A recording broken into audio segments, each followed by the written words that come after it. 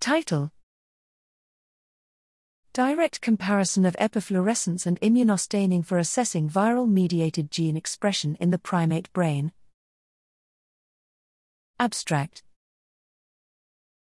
Viral vector technologies are commonly used in neuroscience research to understand and manipulate neural circuits, but successful applications of these technologies in non-human primate models have been inconsistent. An essential component to improve these technologies is an impartial and accurate assessment of the effectiveness of different viral constructs in the primate brain.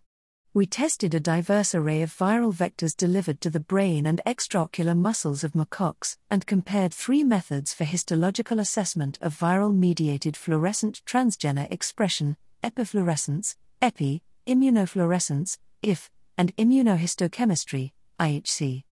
Importantly, IF and IHC identified a greater number of transduced neurons compared to EPI.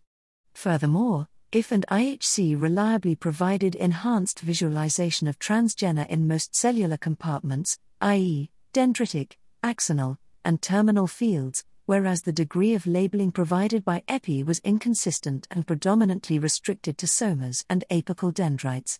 Because EPI signals are unamplified, in contrast to IF and IHC, EPI likely provides a more veridical assessment for the amount of accumulated transgena and, thus, the potential to chemo or optogenetically manipulate neuronal activity. The comparatively weak EPI signals suggest that the current generations of viral constructs, regardless of delivered transgena, are not optimized for primates.